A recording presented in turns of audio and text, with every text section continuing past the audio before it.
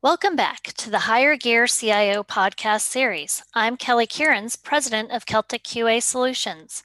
In this part of our series, Walt Carter and Lee Ellis will continue their conversation on culture and not walking past a problem. That's one thing the chief master sergeants in the Air Force don't ever walk past the problem. You move toward it. You don't turn away from it. Don't turn your head and go the other way.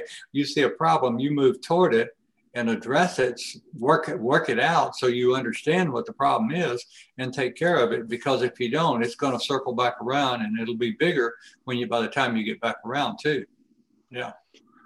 Yeah. I want to ask you too, I know that, that the POW experience, I believe, I can't help but believe that it helped you in a particular area that fortunately, most of us the current crop of leaders in the IT community have never had to go through anything like what you did. But what I'm trying to get at is, I know that when an officer or one of the enlisted guys in the POW camps caved a little bit to the tactics of the guys that were holding you prisoner, and they felt ashamed and they felt like they had dropped the ball for the team, for the country. I know you guys had a particular way of extending grace and mercy and welcoming them back in and say, hey, you know what? You did the best you could. You Mike Wicketed them, and in my expression, like, hey, if you could have done better, you'd have done better. And I think that's a valuable part of leadership. Leadership is also knowing when to extend the grace, to extend the mercy, and to help them recover, right, from something that they could learn from. Oh yeah, well, that particular group, we were all warriors. We were combat trained. We were in the military for a reason. Everybody in our group up there was a volunteer because we were all air crews. And so on a bell curve, a normal distribution curve, our group would have been probably skewed a little bit toward the strong courage side, okay? For the normal population, we would have been a little bit more courageous. But even within that, there was a big range of courage because some people are just tougher. Some people are mentally and physically tougher. And we learned that. And so we knew that guys, if they had the right attitude, they were refusing to cooperate with the enemy, and they put up a fight to resist them, then we accepted that because we knew they were doing their best. And then we encouraged them and said, man, we're proud of you. Great job. And there were a few guys that got shot down in '68, just before the bombing pause. And we didn't have new people up there for a while, but they put some of those guys in with a couple of senior guys that were collaborating. And so they didn't know what was going on. And they saw these guys acting a certain way. And it kind of implied that this is the way we're doing it up here.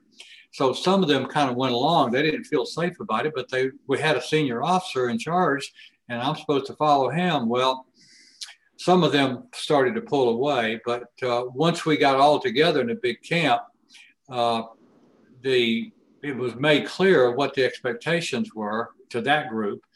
And then our senior leadership offered them a chance to repent and come back into the fold and say, if you commit to following the code of conduct, doing the best you can like we are, and supporting us, being loyal to your teammates and our country, then we will forgive you and welcome you back with open arms.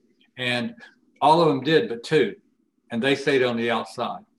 And, that's just the way it was. But the others, we welcome back, and they're still part of our organization, most of them, the ones that want to be. Some of them are still probably a little ashamed, and they didn't stay with us in our reunions and things like that, but we've welcomed them back and tried to be supportive of them.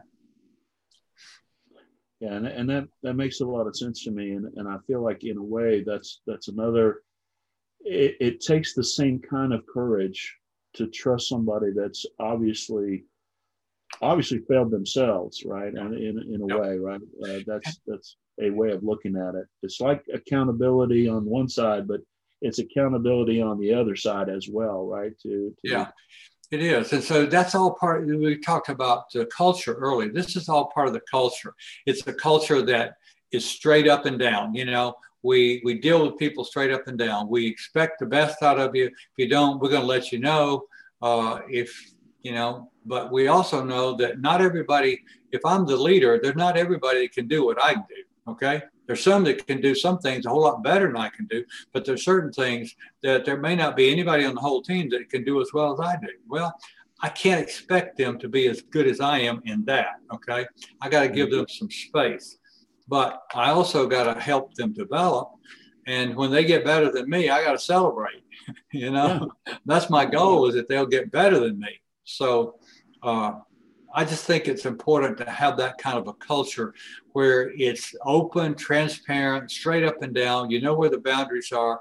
And then the leader sets the example up front. See, that's what our leaders did in the POW camps. They set the example of courageous resistance, living by the code of conduct, and their loyalty, their example just really inspired us. We want to be more like them.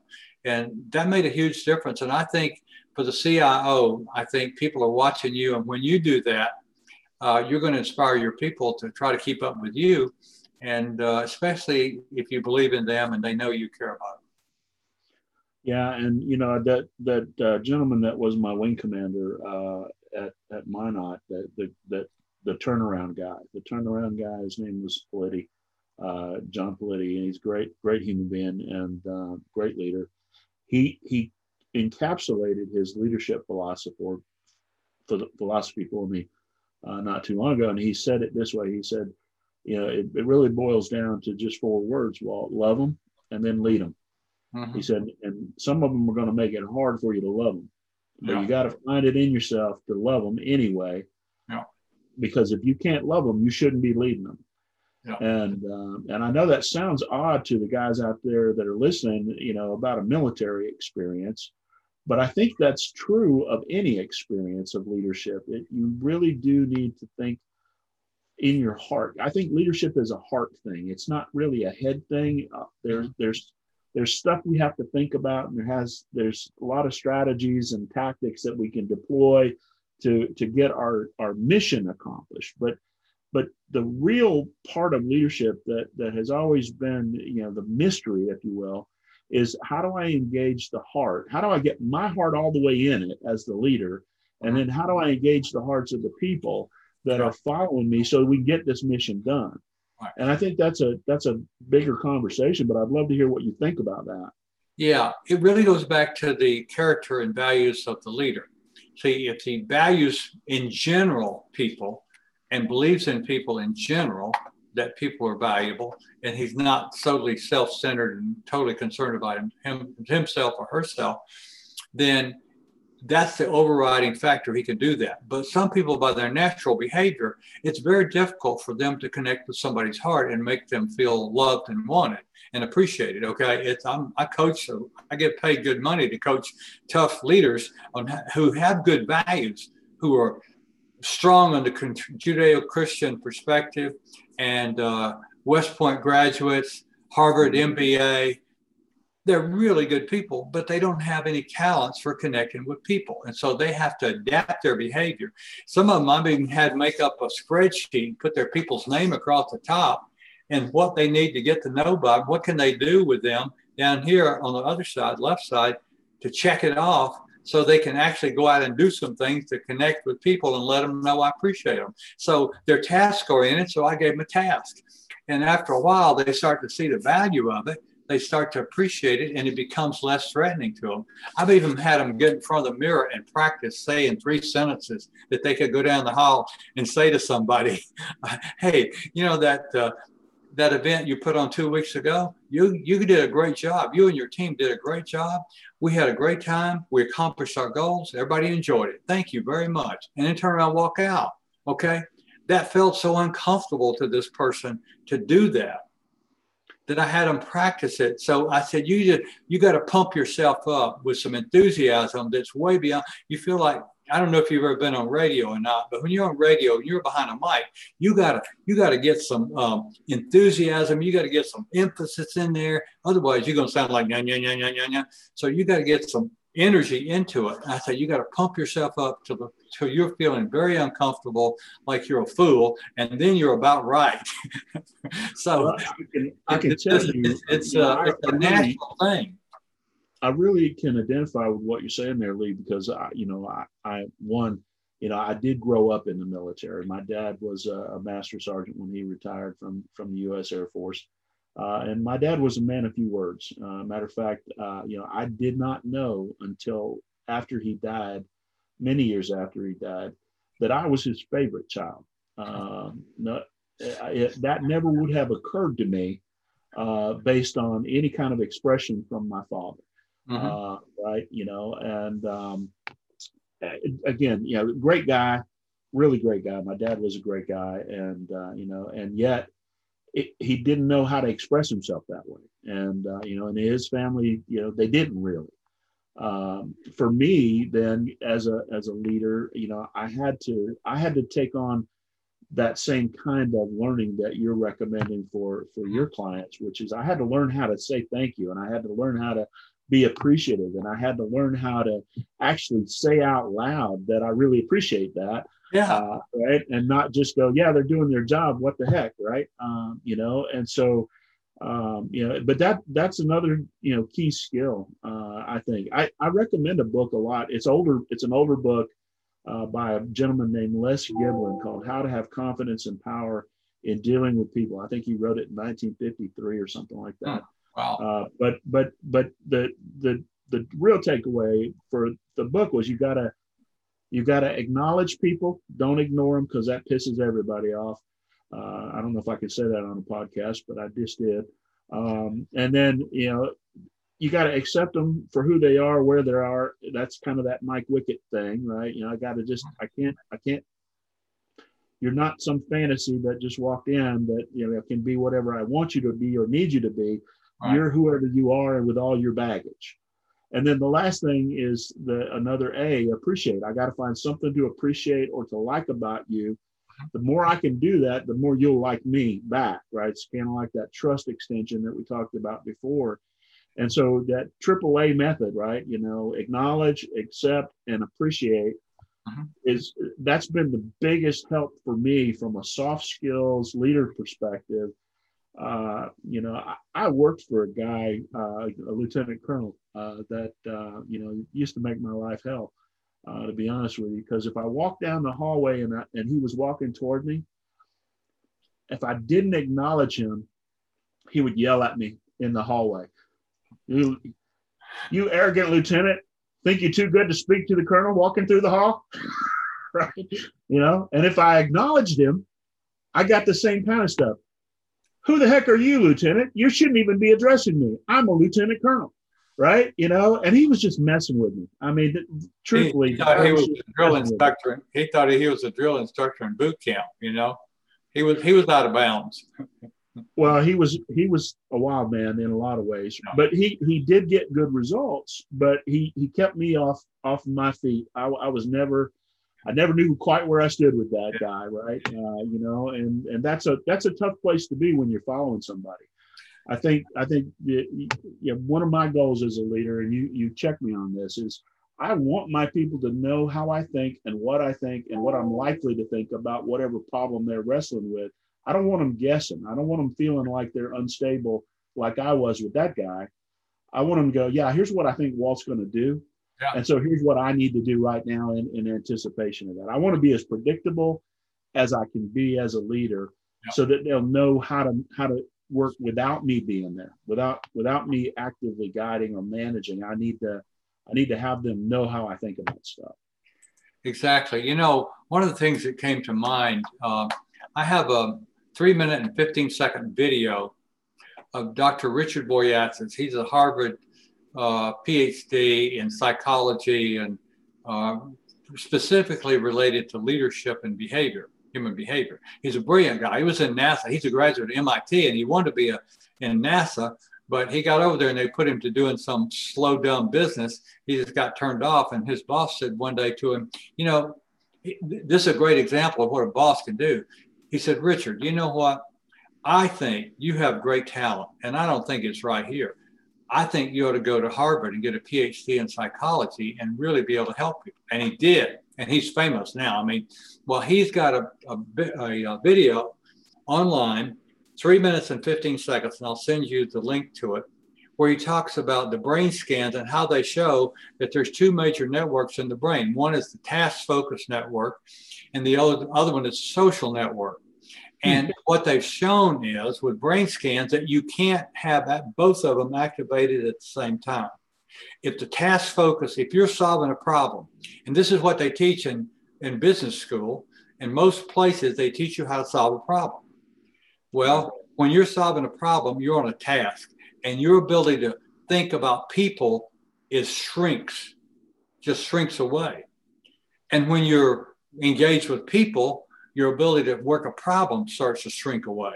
It's hard to do both, but you can switch back and forth very quickly. And so the real leaders learned how to switch back and forth between solving the problem and getting the task done and being tough, to right back to being kind and interested in you and developing you and caring about you and listening to you. Bing, bing, back and forth. That takes a secure leader, though. If you're insecure, you won't be able to do that, because you'll say, I got to solve this problem. I can't do that. I got to solve this problem. But when you're secure and you learn this and you see that, I'd really recommend that your folks watch that 3 minute and 15 second video, because the brain scans, the brain MRI brain of the brain, they show what happens in these networks in the brain. And it is so powerful, because I have been working with human behavior for 30 years, measuring people's their natural DNA talent. And I know that some people are born one way, 40% are born toward tasks and results and mission, and 40% are born towards relationships and social and people. But to be a great leader, you got to do both. And there's a challenge. 20% have some of both. I happen to be part of that 20%, but still under pressure, I go for results, and I'll just run right over you. If we're under pressure, I'm really good in a crisis. But if we're in a crisis and you're lollygagging, I'm going to get in your face so quick. You're going to say, I thought you were my friend. Well, I am, but get your butt to work. And there'll be a hesitation at all. But when it settles down, then I'm going to come back and say, hey, I'm proud of you. You jumped to it and you made us successful. Yeah. But this is a huge issue in leadership. And I don't care what your role is, whether you're a new supervisor or the CEO, you've got to understand that, consciously be aware that my character is the foundation. I have to accomplish the mission, get results, but I have to take care of my people. And when you do that, you really are building a people culture where people feel valued and important. And when they do, the performance is going to go up. You're going to be a winner. And I spend a lot of time thinking about that. I used to tell people all the time that, I was so glad I was in the Air Force and not the Army or the Marines. You better watch out. Somebody's going to throw their boots at you. Yeah, I know I need to be careful here, but I have great respect for those guys. But I heard so many leaders through the years, especially for those that were committing troops to battle. I mean, in the Air Force, we send our pilots out to fight. They fly, fight, and win, and all the rest of us are support people, to be honest with you.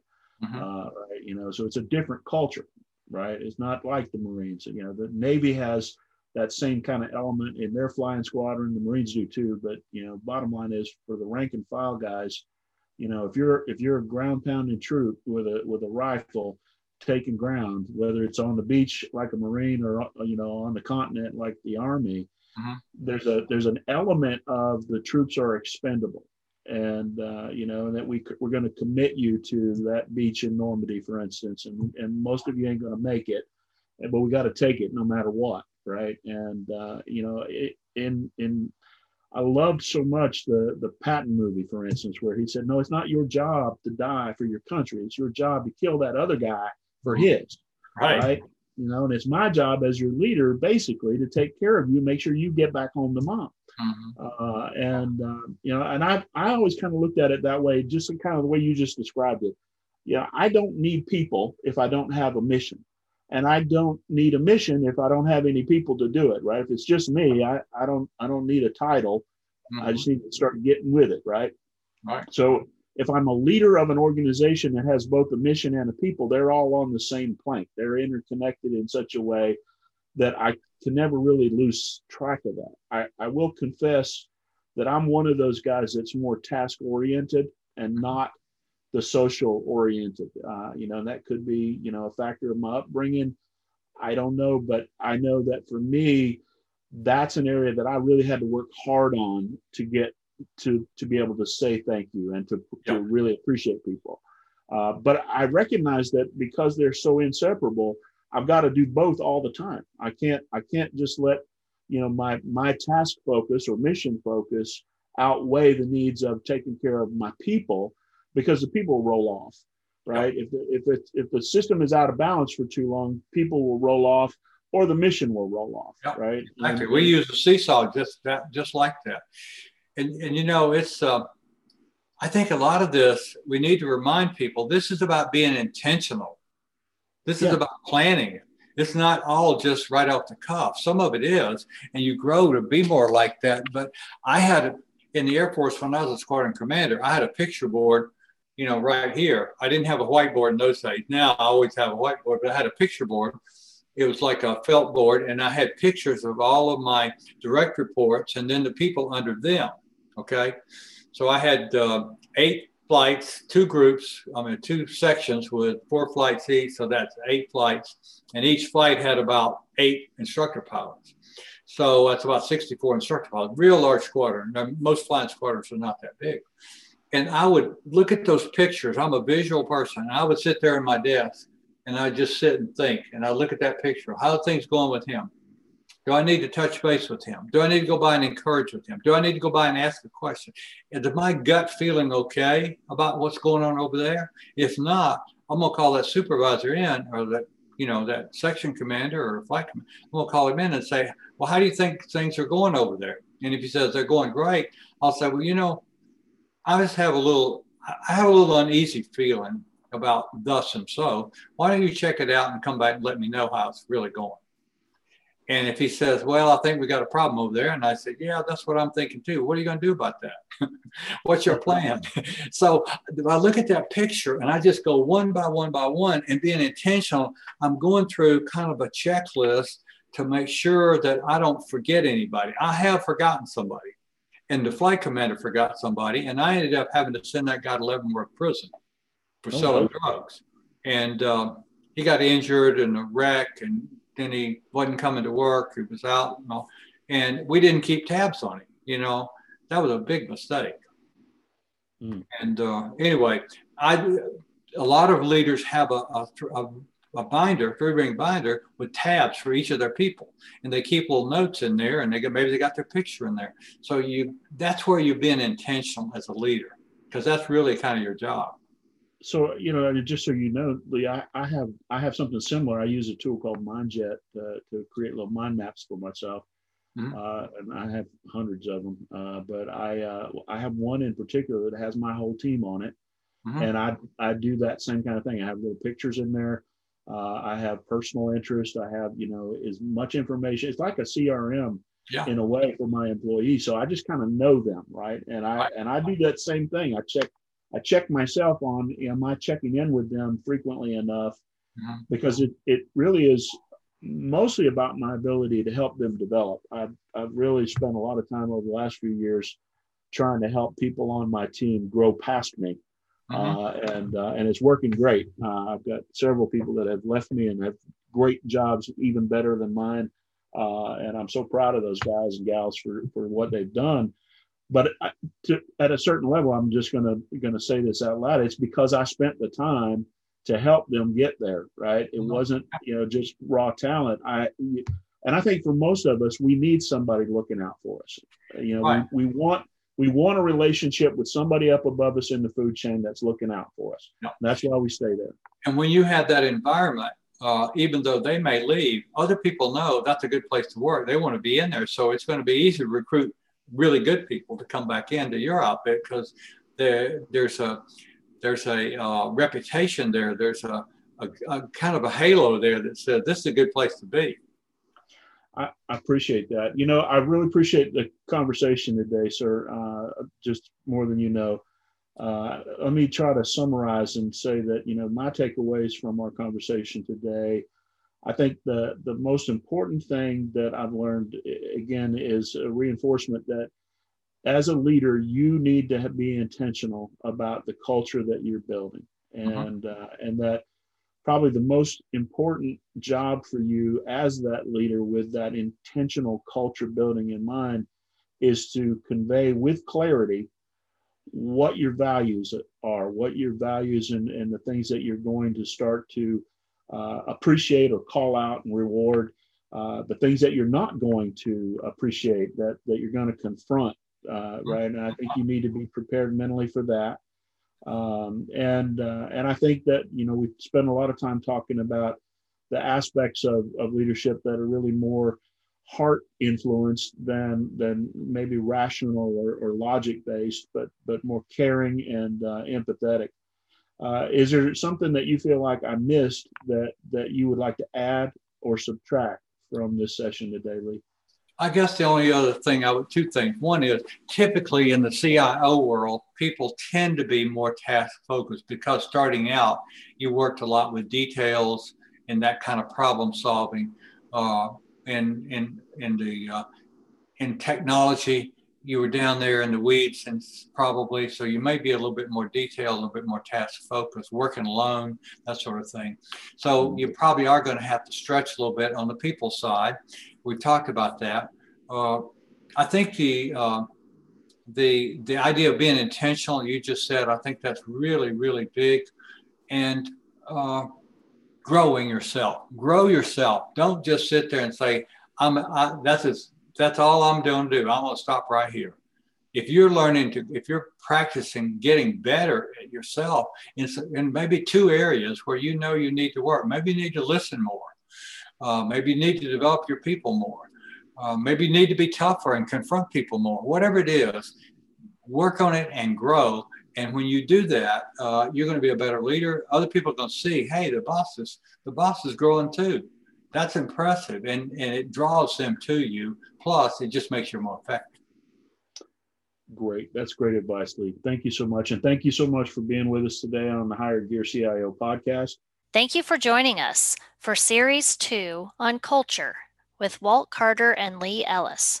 You are welcome to continue listening to our next series on the Higher Gear CIO podcast. We look forward to having you join us.